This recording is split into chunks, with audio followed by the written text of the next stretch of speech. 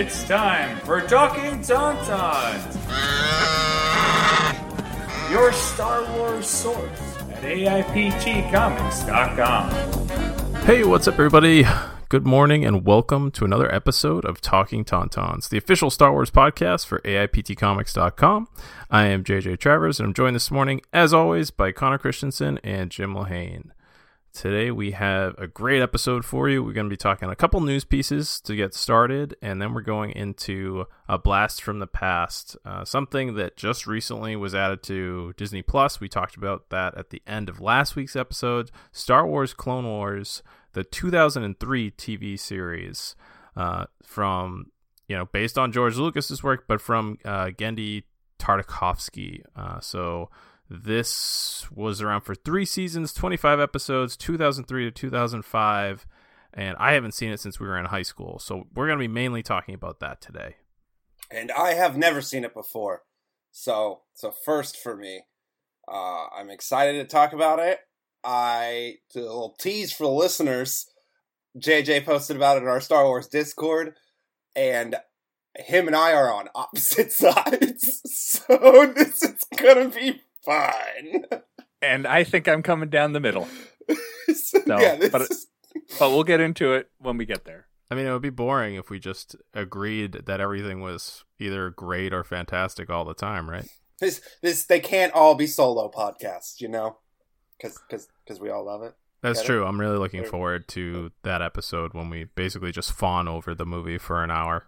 Actually, I'm pretty sure when we did Solo, I wasn't a huge fan of it. That actually is true. You've grown on Solo, but when we first talked about it, you were like, "Oh yeah, I was okay." Oh, I loved it. Still love it more than I loved it then.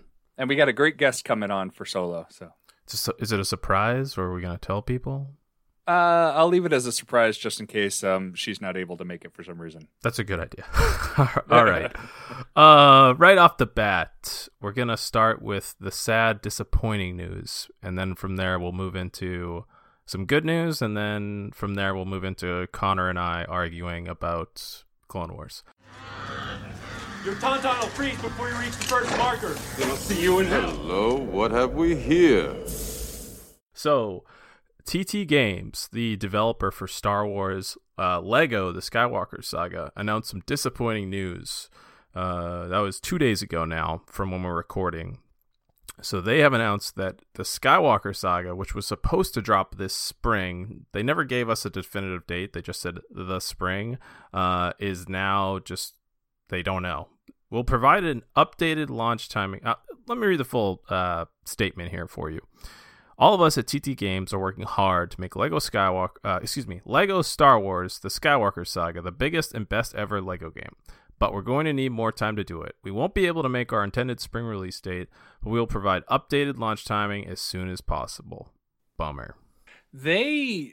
Their spring release date was not their first release date, I don't think, either. They had hoped to get it out in 2020, but then, 2020 happened. And so I can see them being delayed, at least due to that. But, before we started recording, my comment was, you have 7 of these games already out there. I have 7 of these movies. I have the original OT, the original PT, and then they released episode 7 as a standalone game. So you have 2 movies and you've had several years of working on this. So I'm interested in what is causing the big hiccup here. Well, we talked about the trailer for the game when it first released. And I've always been, the trailer for the game was amazing. It was oh my God, this is a Lego Star Wars game. This looks like they put more time and energy into it than most major Star Wars releases. Because I've always been pretty indifferent to the Star Wars game, so I'm assuming it's taking longer because they're just reworking everything from the ground up. They're adding cover mechanics and over the shoulder shooting perspectives and a dogfighting mode and all this stuff. So I think they just keep realizing wow, this is taking so much longer than we thought it would. But that's what happens when you remake 7 full games. Yeah, the trailer looked amazing, and I've really enjoyed all the Lego Star Wars games so far. They're a blast for anybody of any age to play. So I'm disappointed, but I'm also I was a big fan of Cyberpunk and very excited for that. So there's two schools of thought for me here. There's Nintendo and there's CD Projekt Red. Be like Nintendo. Don't be like CD Projekt Red. Nintendo says a delayed game is eventually good, but a rush game is forever bad. And that is very, very true. I am disappointed, but I would much rather they just take their time and get it right the first time. So when it is released, we have a great game. Waiting sucks, but it's much better than having a game come out with a slew of bugs and problems and missing features. Like, wouldn't you rather the first time you play it be a great experience? Yeah, bugs, missing features, little things like there's no actual children in the game. They just took the adult renders and literally shrunk them down, and it's not uncanny and terrifying at all. Wait, they did that in Cyberpunk? Yeah. I never noticed or knew that. I played it for about a month and I couldn't handle it anymore. So I'll go back to it one day when it's actually like properly fixed. Yeah, which I still don't think it is.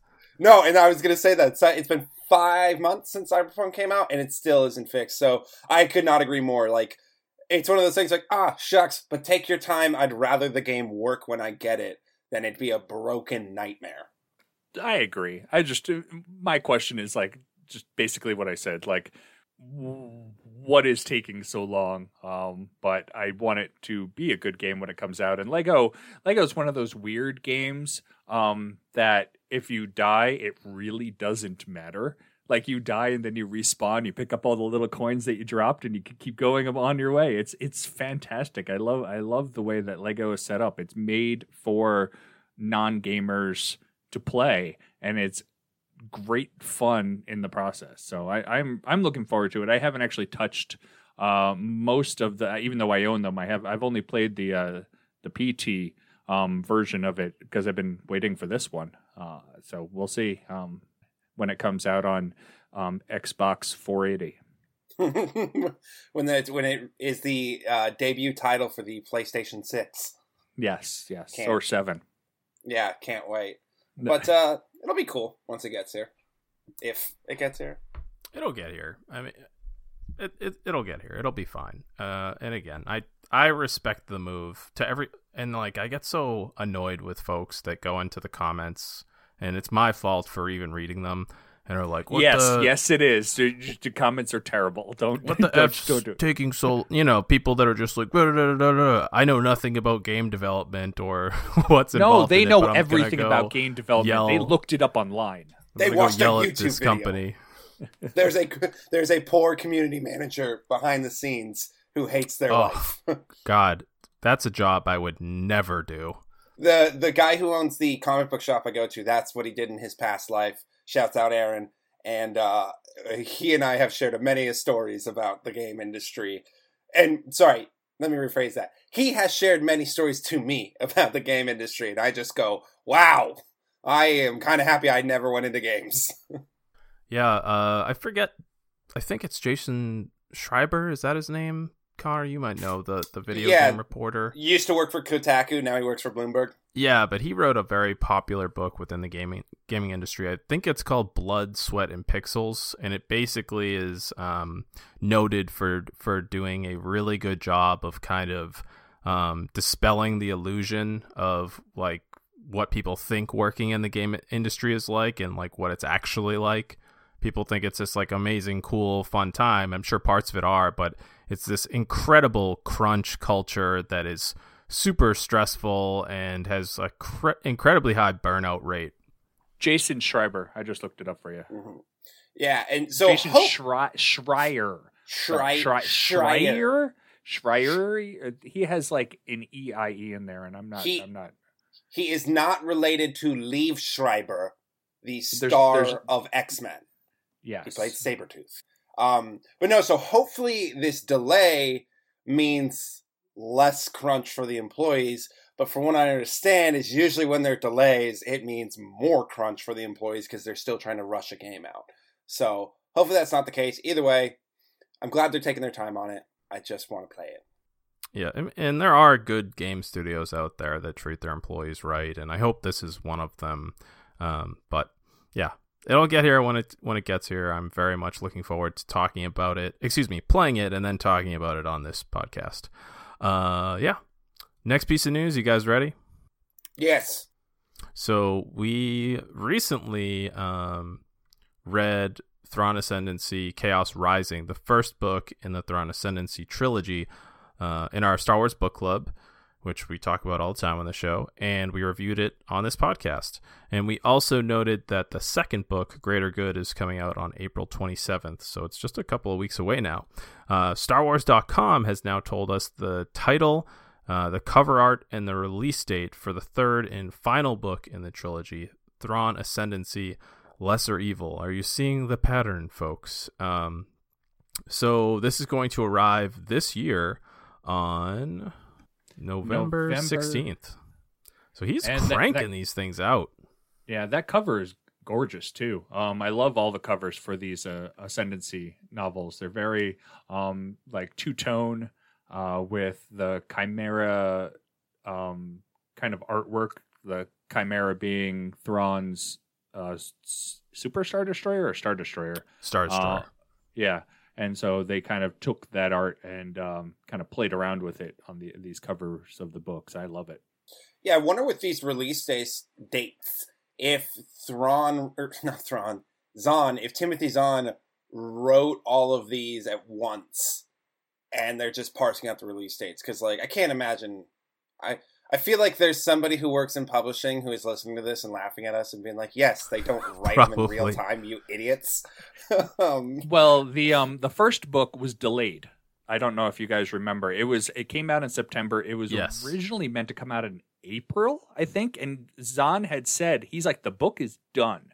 The reason that they didn't release it in April was from something on the publishing side of things. And so we never knew what the reason was. But if the book is done, then theoretically he can move on to the next two because his job with that one was finished. And so he's had the time. And since that one got pushed, you can push kind of the ones down the line a little further and maybe scrunch them up a little more because he's had more time to work on them.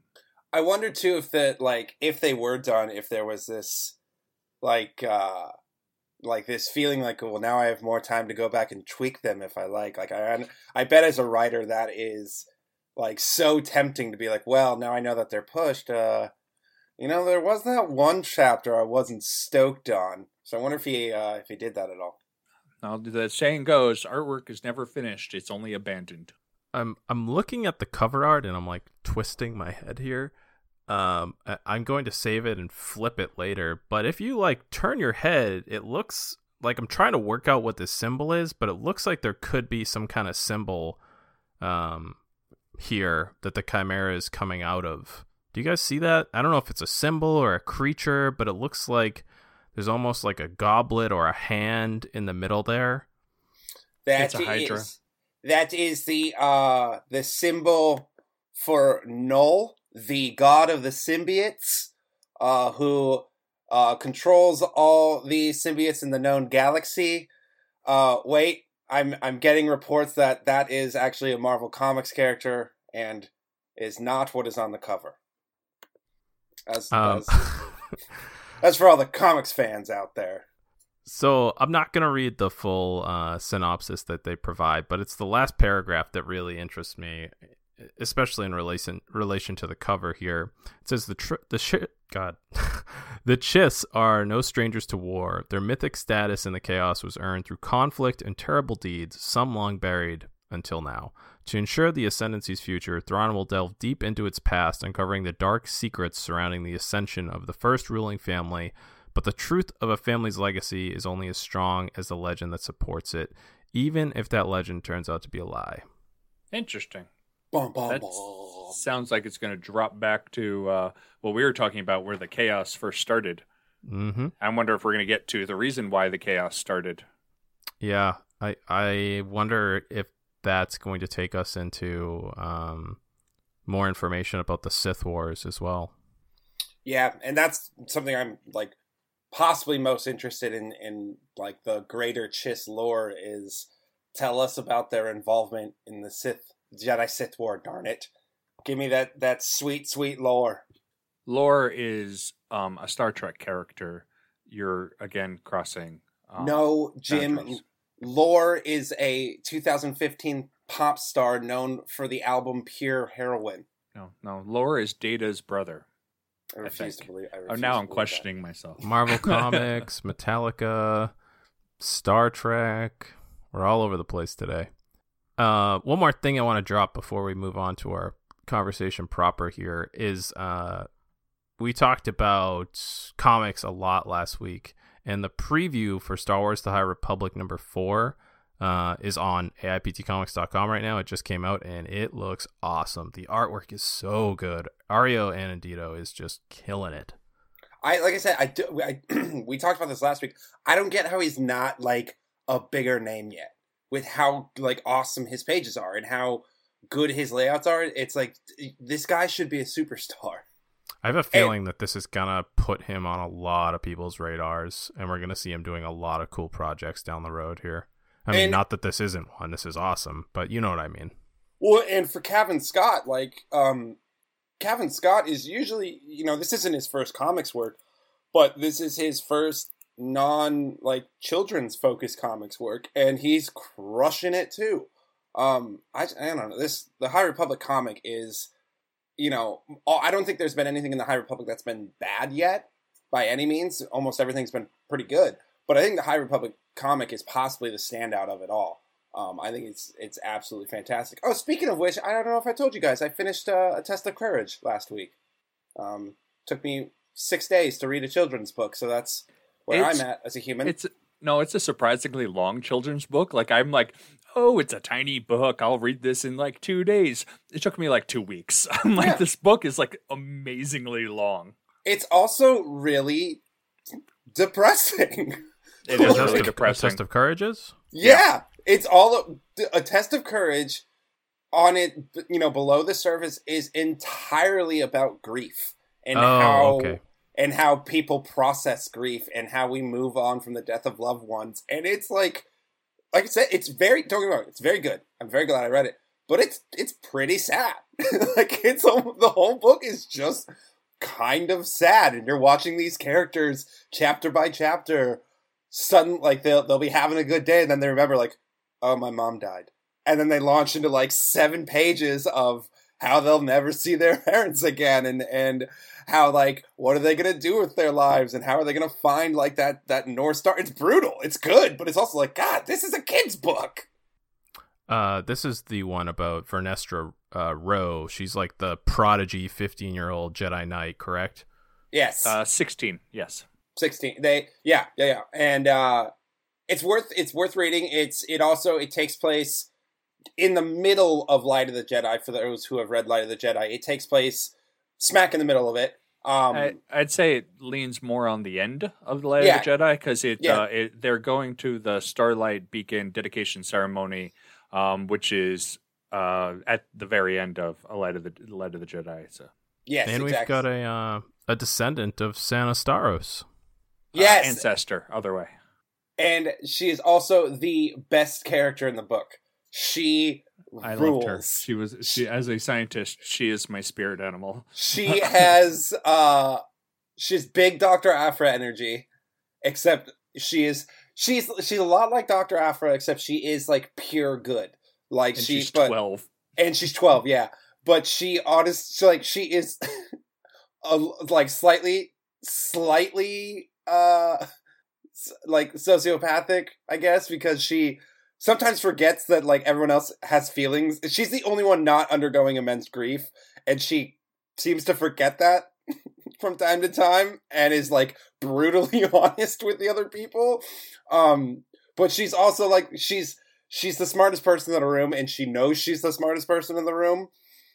She's fantastic. She's the best part of it. She makes the whole book worth reading, and that's not to say that the book's not great, but she is the best part of the book. So definitely, if you haven't read it yet, check out A Test of Courage. It's worth your time.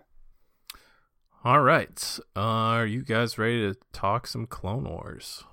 I sure am. Could even talk some Ewoks if we wanted to. 30 minutes we're saving it. We're saving it.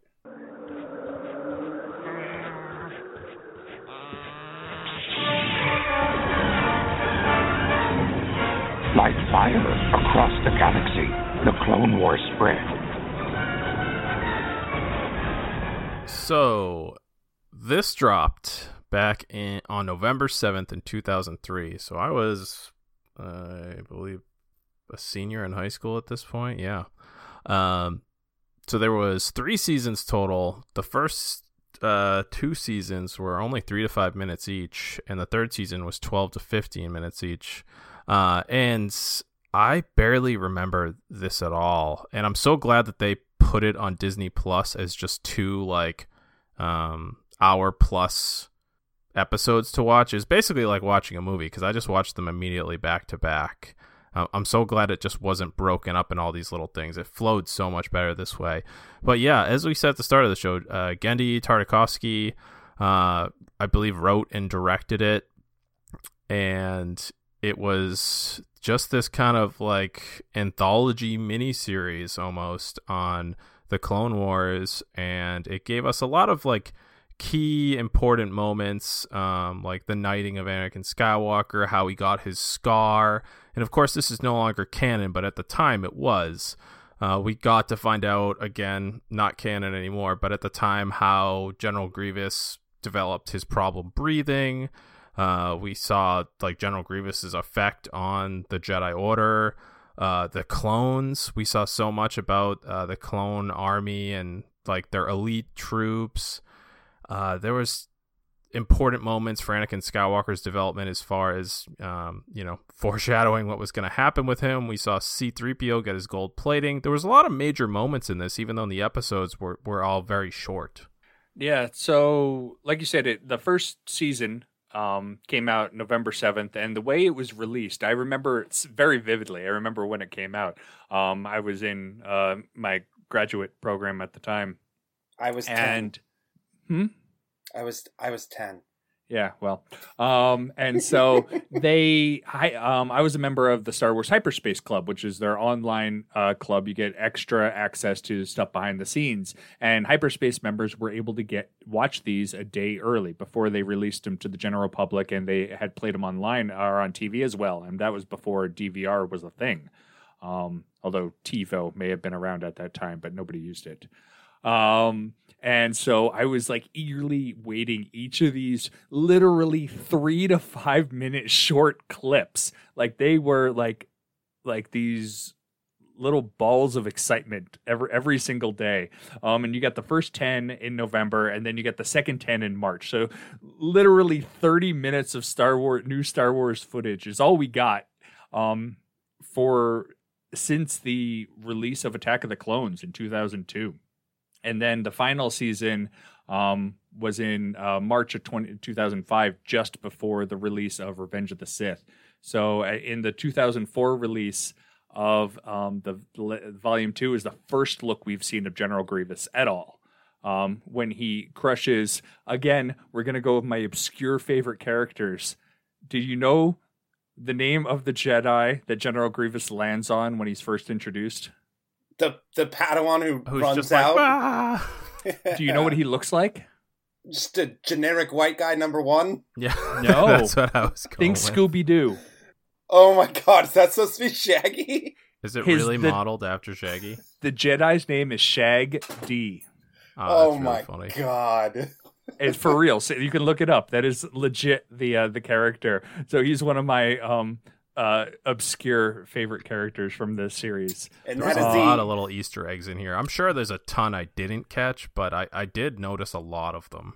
There are a ton, and we got like one of Asajj Ventress's first appearances, which still, this appearance fits into canon still. I believe they kind of referenced it in the TV series vaguely, but generally what happened here, I believe, is mostly considered what actually happened, although we haven't seen it, so it's not 100% accurate. But we got a lot of first appearances of characters that we'd later see. Dirge comes back in the comics. Asajj comes back in the comics of the Legends comics. And Dirge, again, one of my favorite characters. Well, Dirge, and we've discussed it. Dirge is also coming back to canon in Dr. Aphra, or at least a Dirge-like character.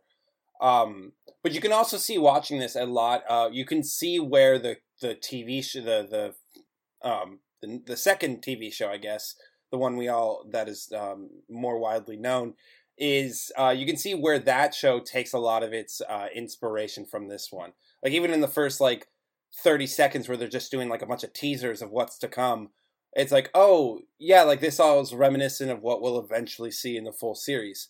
Yeah, and it's Tom Kane too that's doing Yoda here, and he's doing the voiceover, everything just like the regular series.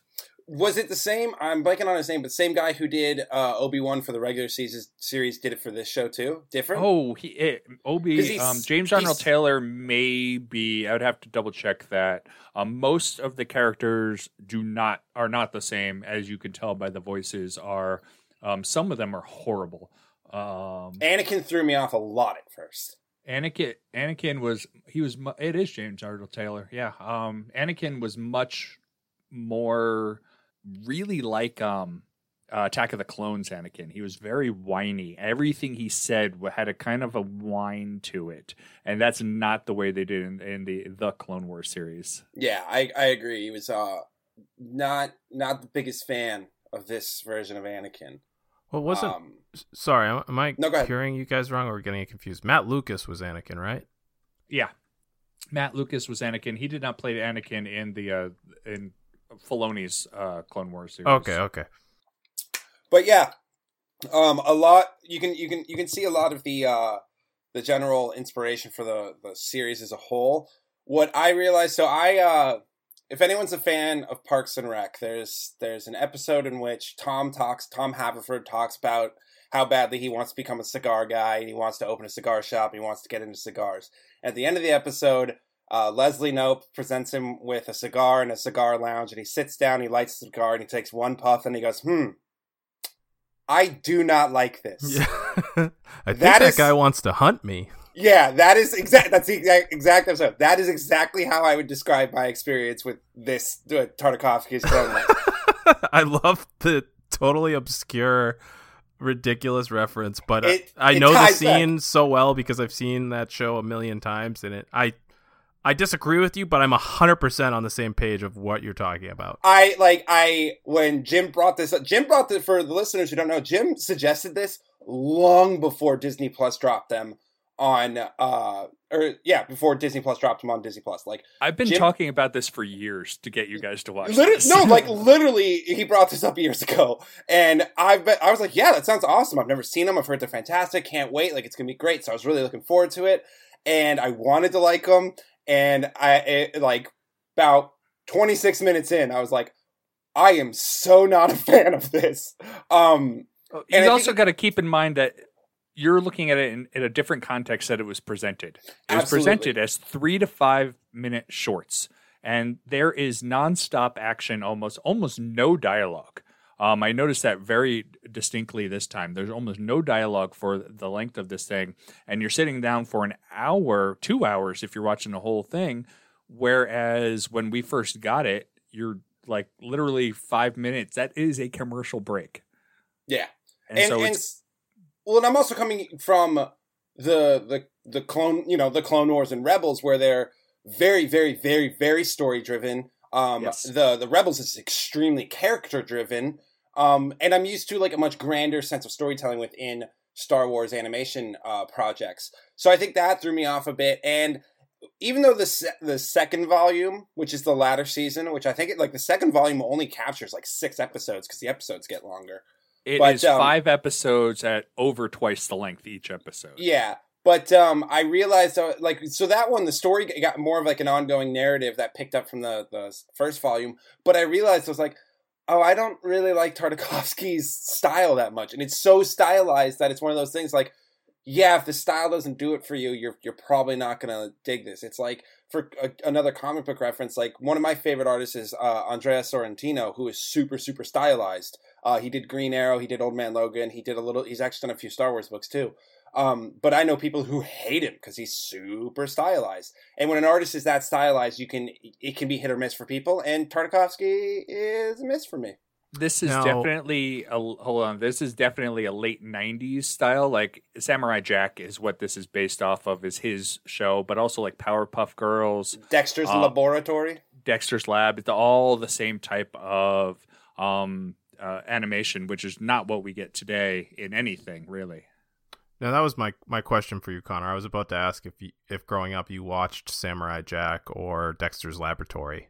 I was aware of Dexter's Laboratory. I know Dexter's Laboratory enough to know that he pronounces it laboratory. But that's about it. That's my knowledge of Dexter's Lab. And again, like Samurai Jack is something that like I'm aware of its existence, but never really got into it. So yeah, it's very, very as I was watching it, I was like, this is one of those things that I'm sure if you are a Tartakovsky fan and a Star Wars fan, this is like heroin. Like, this is just perfect. It's everything you want. Which is weird that I went with heroin for that reference. I your point was made, I guess. We'll give you that. But I was a huge... I won't recommend it to you if you don't like the style, because you don't like the style, but I was a huge Samurai Jack fan when it came out. So when this came out, I was like, oh, okay, perfect. I already very much enjoy the style, but the storytelling for Samurai Jack is fantastic, and it's very similar with tons of action, but also, and you see this in this series as well, there's so many like epic just like scenes where like somebody's like the scene with Anakin when he's on like the kind of like vision quest / trial to like save that tribe of native people, and he has the paint the Na'vi on and the the lights are flashing in his face, and you kind of see almost the shadow of like Vader's mask on his face. And there's scenes with like Mace Windu on the hill looking down at the destruction and this huge ship with his lights. There's all these like epic moments that you look at and action, and it's very little dialogue driving it, which I really like. But it's definitely a very distinct style visually, as well as like the storytelling.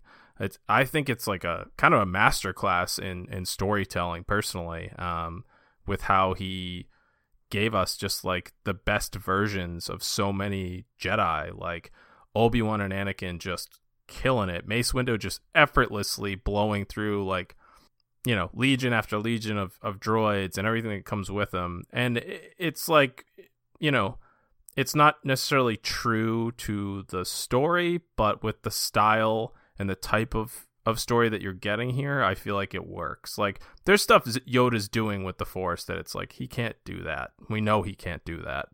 But it's like, if you take yourself out of that and don't expect it to be like, like following like the rules to a T, I feel like you can enjoy it a lot more. And that's how I view it. I'm like, this isn't canon.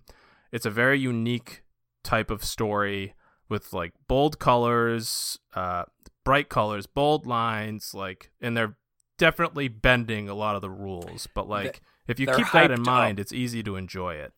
And you know what, you summarize it perfectly too, because I was going to bring up the Mace Windu scene, because Jim DM'd me last night. He's like, hey, have you watched it yet? And I was like, I'm about a half an hour in, and that's like right around when that big Mace Windu scene happens.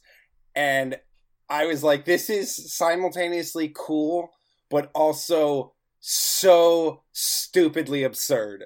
And I think if you're like me and you're not really into the style as much, there's a disconnect between like, oh, but like just how, like, I was more annoyed with the absurdity than I was in love with the style of it all. I did think it was really cool when he's using the Force to basically like concussion blast the droids and just blow parts of the droid away. I thought that was cool. But when he just like boxes the droids, starts it's ridiculous. It just starts beating the crap out of him with his bare hands. I was like, okay, this has gone from being cool to just stupid. All right, so let me maybe fix this a little bit for you. What the like, this was considered when it was in like part of canon, not like the official canon now, but Legends canon when that was official. What they had said is basically the Mace Windu scene in particular was the most outrageous one of all of them. And if you notice, there's that kid that watches the whole thing. The story is that this was all told from that kid's perspective. And so what the kid saw on top of the hill is what he is relaying to the people that are that he's reenacting this scene for. And so it's not actually what happened, it's what he is relaying that happened. Yeah, okay, I get that. I honestly thought there was a joke coming, and I thought you were going to be like, yeah, that kid's Broom Kid.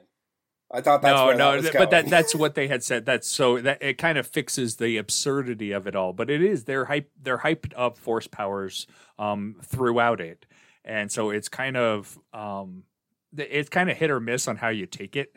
But actually, Broom Kid's great-great-grandfather. Yeah, that's a descendant of Broom Kid where everything ties back together, okay? Yeah. Going back to the animation, I kind of wanted to talk about that because I fall exactly in between. Like, I didn't actually watch much. I never watched Samurai Jack. I wasn't a huge fan of the Powerpuff Girls or Dexter's Lab. Like, I liked them. I just didn't watch them all that much. But I really liked this back in the day. Coming back to it now, it feels very rough, and not rough like that was the intended style, like rough as in not all of the lines are very clean, and I don't know if it's the HD upgrade or what have you, but the first volume, they have it broken up basically the same as they released on the DVD sets that I have. They have it volume 1 and volume 2.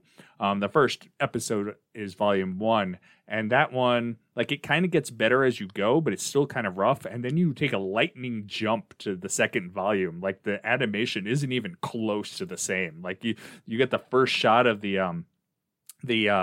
laddie, and it is like gorgeous compared to the whole first season. And I'm like, wow, they took a lightning leap and they put a lot more resources into the second volume than they did on the first one at all.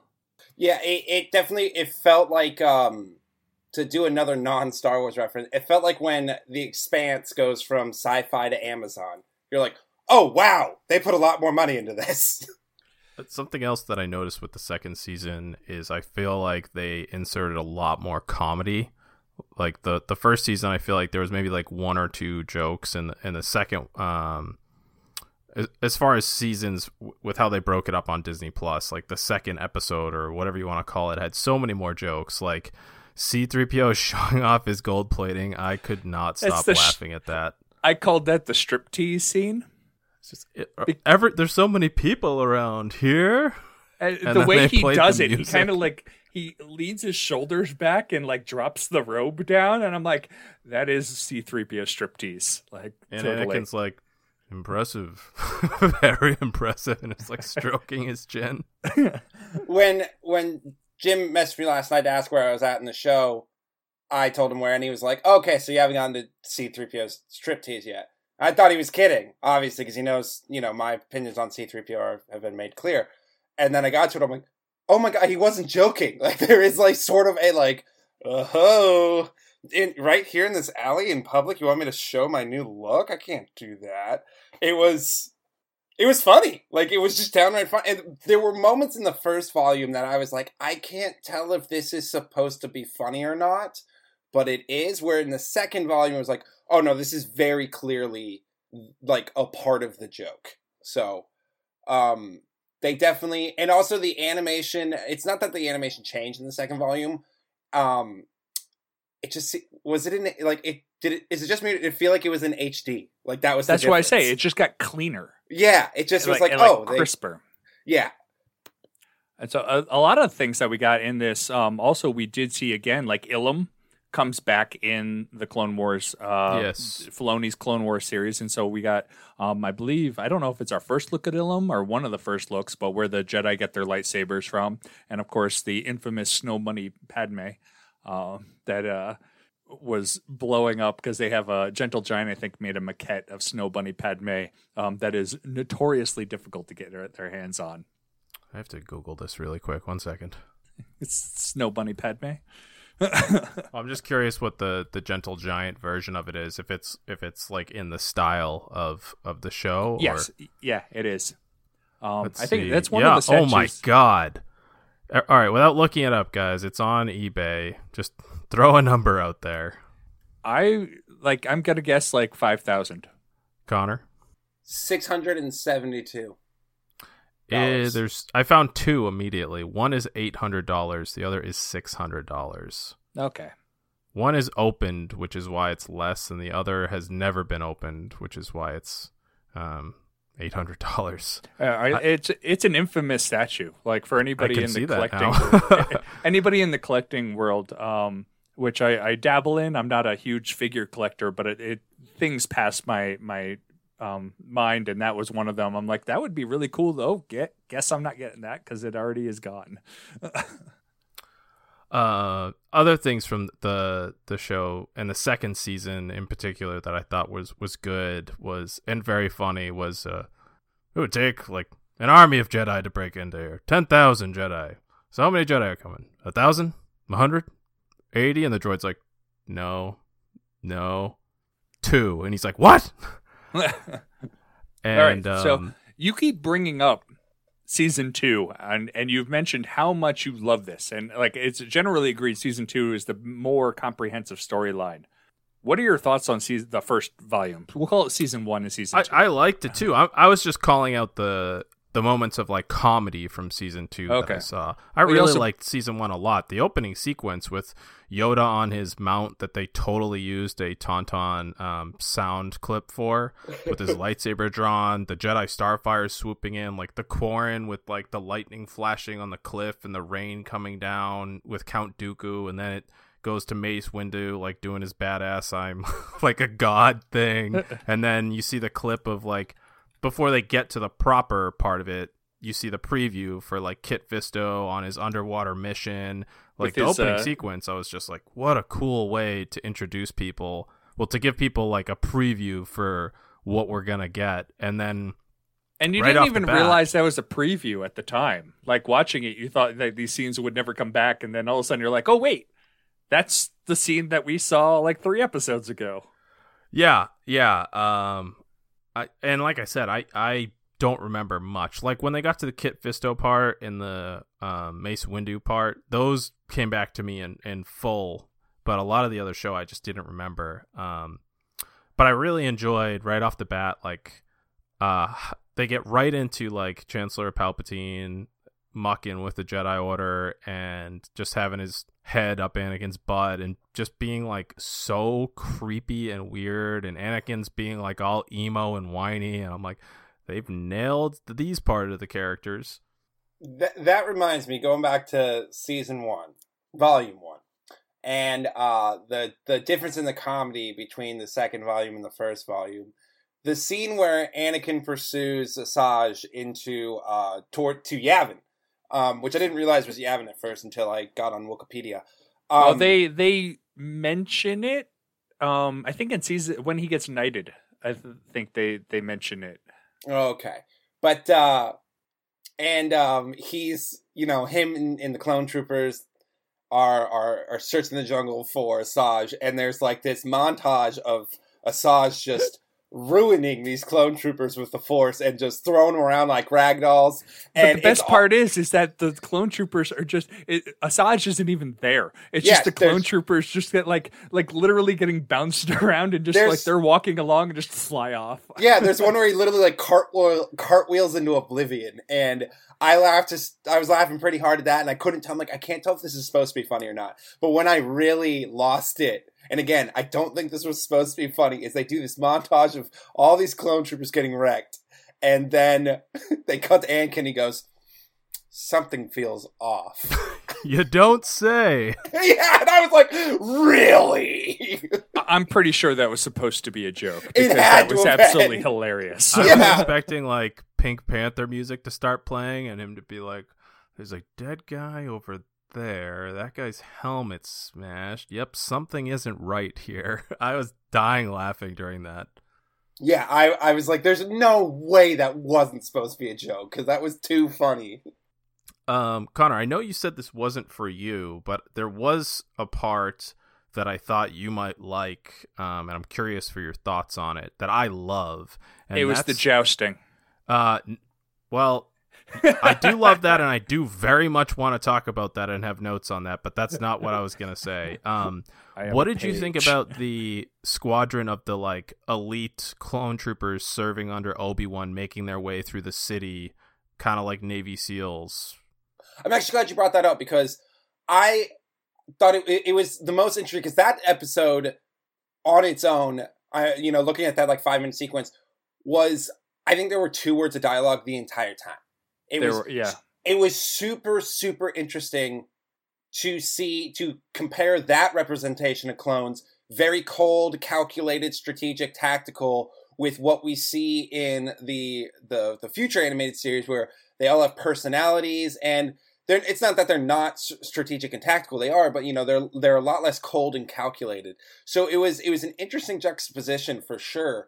But it was also, some of the action was so very cool to watch, and the use of sound, particularly in those sequences, was fantastic, because it would go from like eerie silence and then boom, explosion into a massive battle, then boom, cut back to silence once the battle is finished. They had a great mix of the music as well, like the Star Wars music that we knew. Duel of the Fates popped up at one point.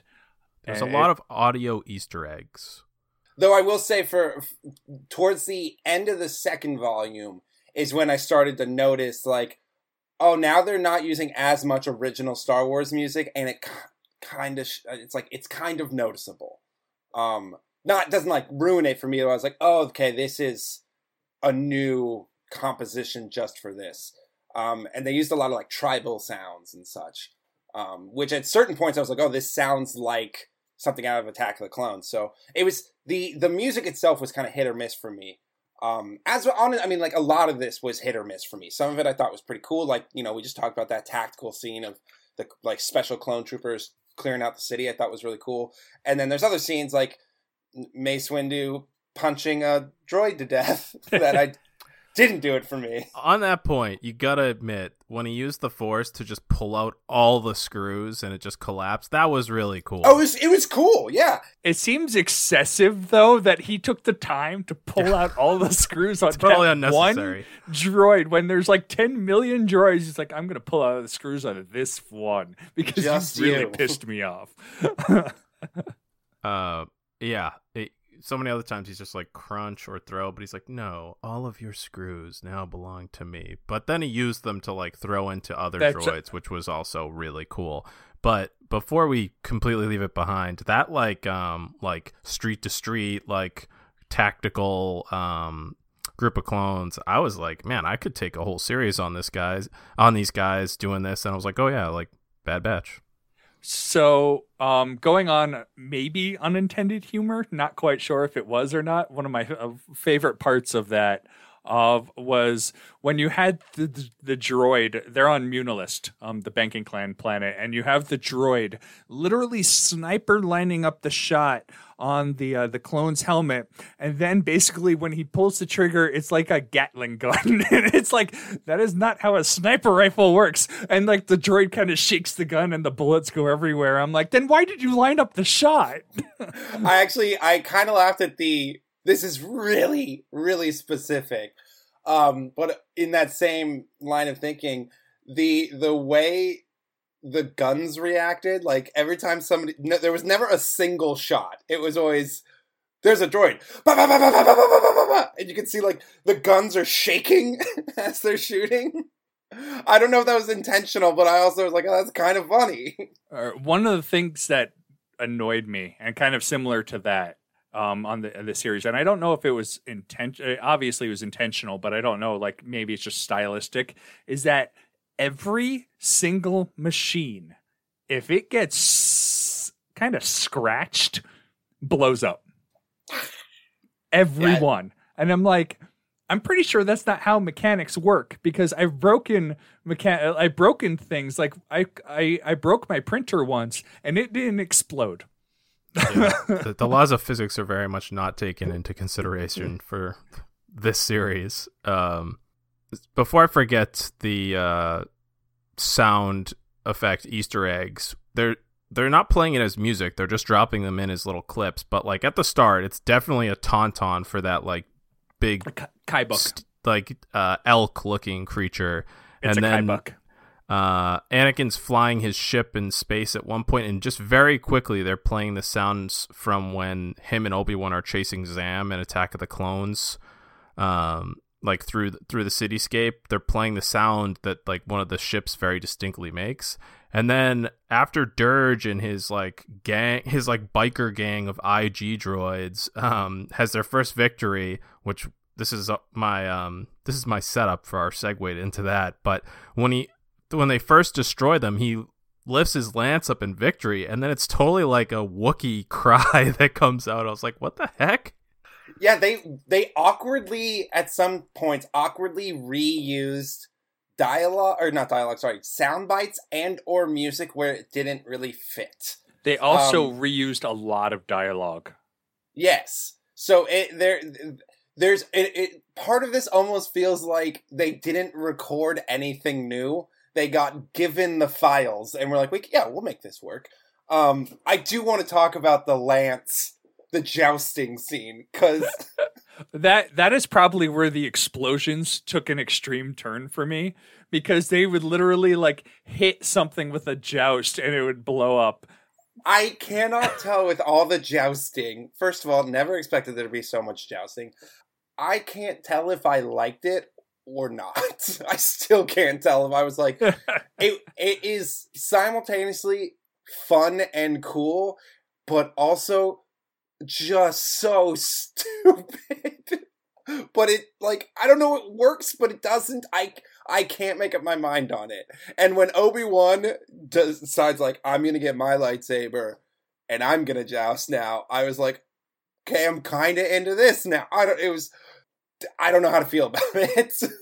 So this is also where you get the another iconic thing is Obi-Wan in clone armor. When he gets the helmet knocked off during the joust and he just basically wears the clone armor.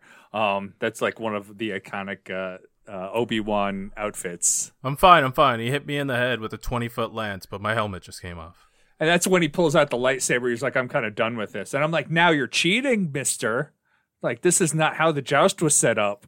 I did kind of like when him and Dirge have their first, and also Dirge is such a funny name because it sounds like they just threw it out and it stuck. They were like, what if we call him Dirge? Okay, sure.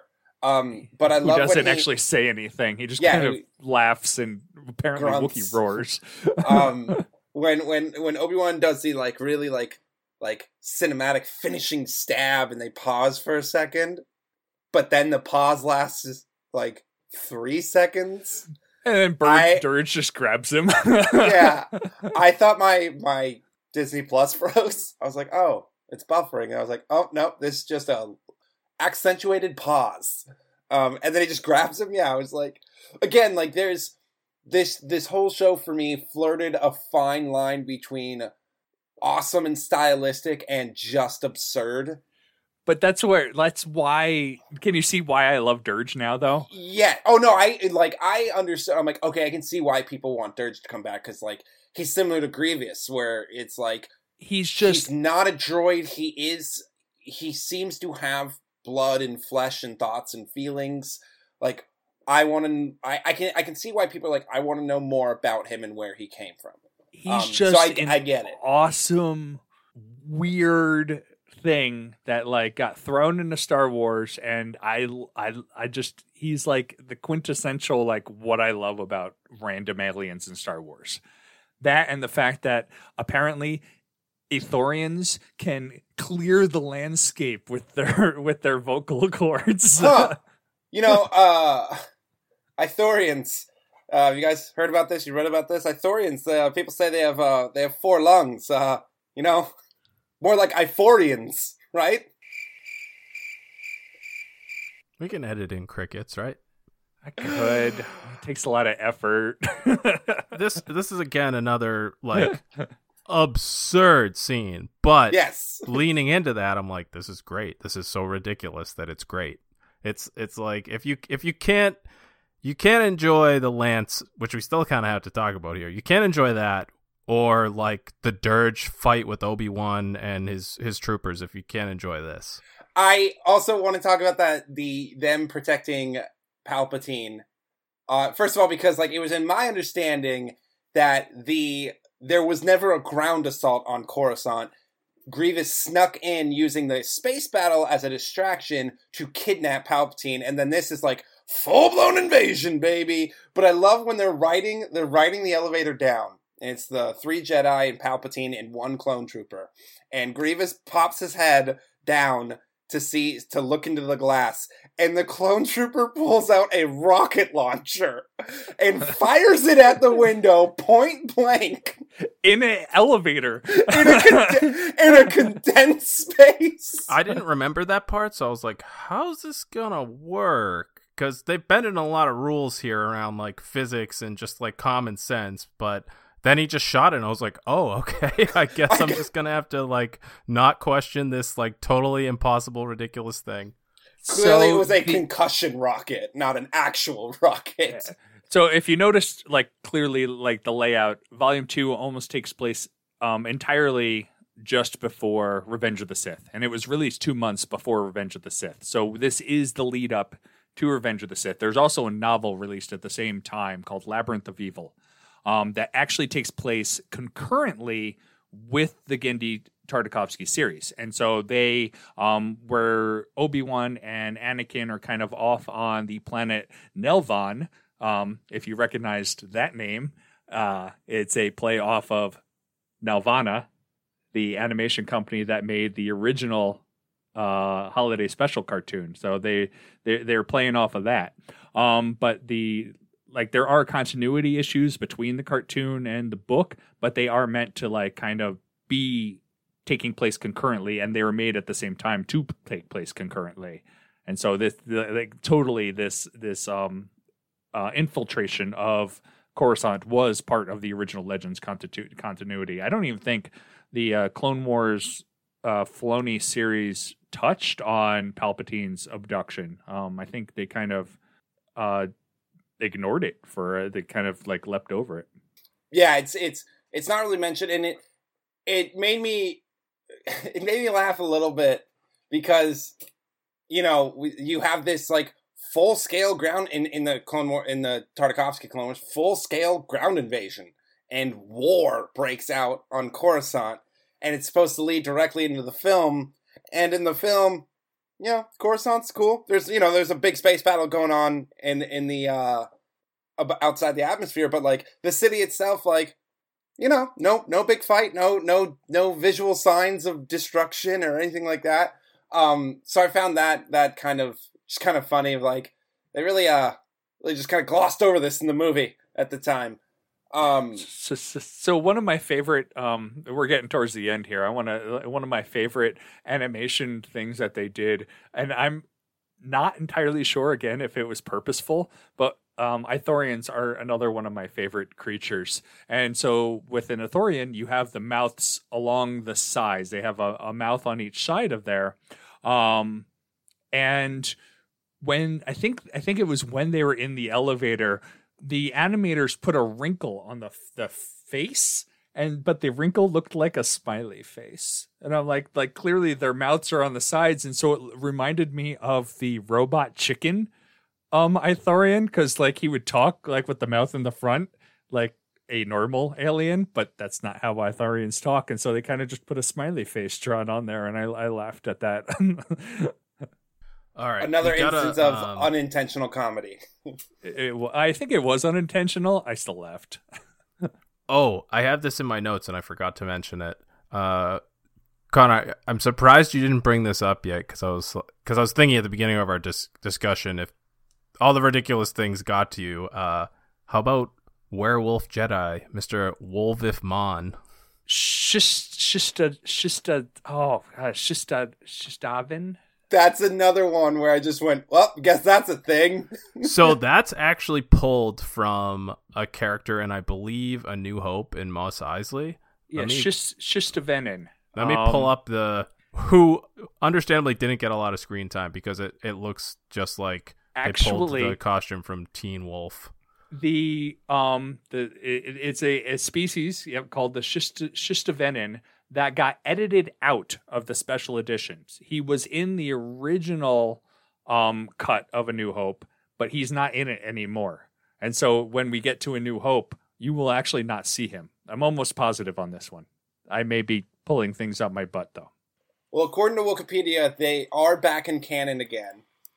And have been brought into a bunch of different things. But yeah, when I saw that, I was like, okay, got ourselves a Wolfman Jedi sick. There was something else to... Oh, speaking of ridiculous moments, and I'm sorry to jump back to something we already talked about, but I forgot to mention it. And really like just throwing out the laws of physics and proximity and fire and explosions and all that. Was when they're on the snow planet and Padme has 3PO go out to distract the droids and get them to show themselves. Oh, and she blows him up. You have the two droids, and then standing directly in front of the two droids within arm's reach is 3PO, and she just throws a grenade into the middle of them. She don't give a frack about 3PO. I was like, wow, again, really got to suspend all your belief here. And all that happens to 3PO is he just gets buried by a little bit of snow. That's it. He's a little upset. He's miffed. So there's again just a lot of absurdity here. Okay, after talking about it though, how are you feeling about it? Have you gotten any better? Because I'm pretty middle of the road. Like I'm like going down it. I'm like, you're right. There is almost no character development throughout this entire series. But the series is 2 hours long. And it's meant to be broken up in 5-minute chunks. And so it's meant to be an action piece. And so taking that into mind, you're not going to get the same thing as a 22 episodes, 7-season long show. 8 season? Oh, God, I have no idea how many they have anymore. 7 seasons. 7, yeah. Yeah. And so you have to take that into mind. It's also, this is, at the time, the best animation we've ever had in Star Wars. Because what we had before was the holiday special cartoon, which you can watch now. I haven't watched it yet. I'm interested to see how that transferred to the HD. It's probably terrible, but I'm still interested. Not well, I bet. And you had the Ewok series, which also is on Disney Plus, and you had the Droid series, which I have heard rumors is also eventually coming. I don't see any reason why it wouldn't. And so you had those as your predecessors to this. This is by far light years ahead of what we had at the time. Now it's definitely dated. I would say, now that we've gotten through this discussion, where I'm at on this is it's one of those things where like I can recognize, I'm like, okay, I see why people love this. I get why it's so cherished, but it's just not for me. I think those were literally my words for when I watched Solo.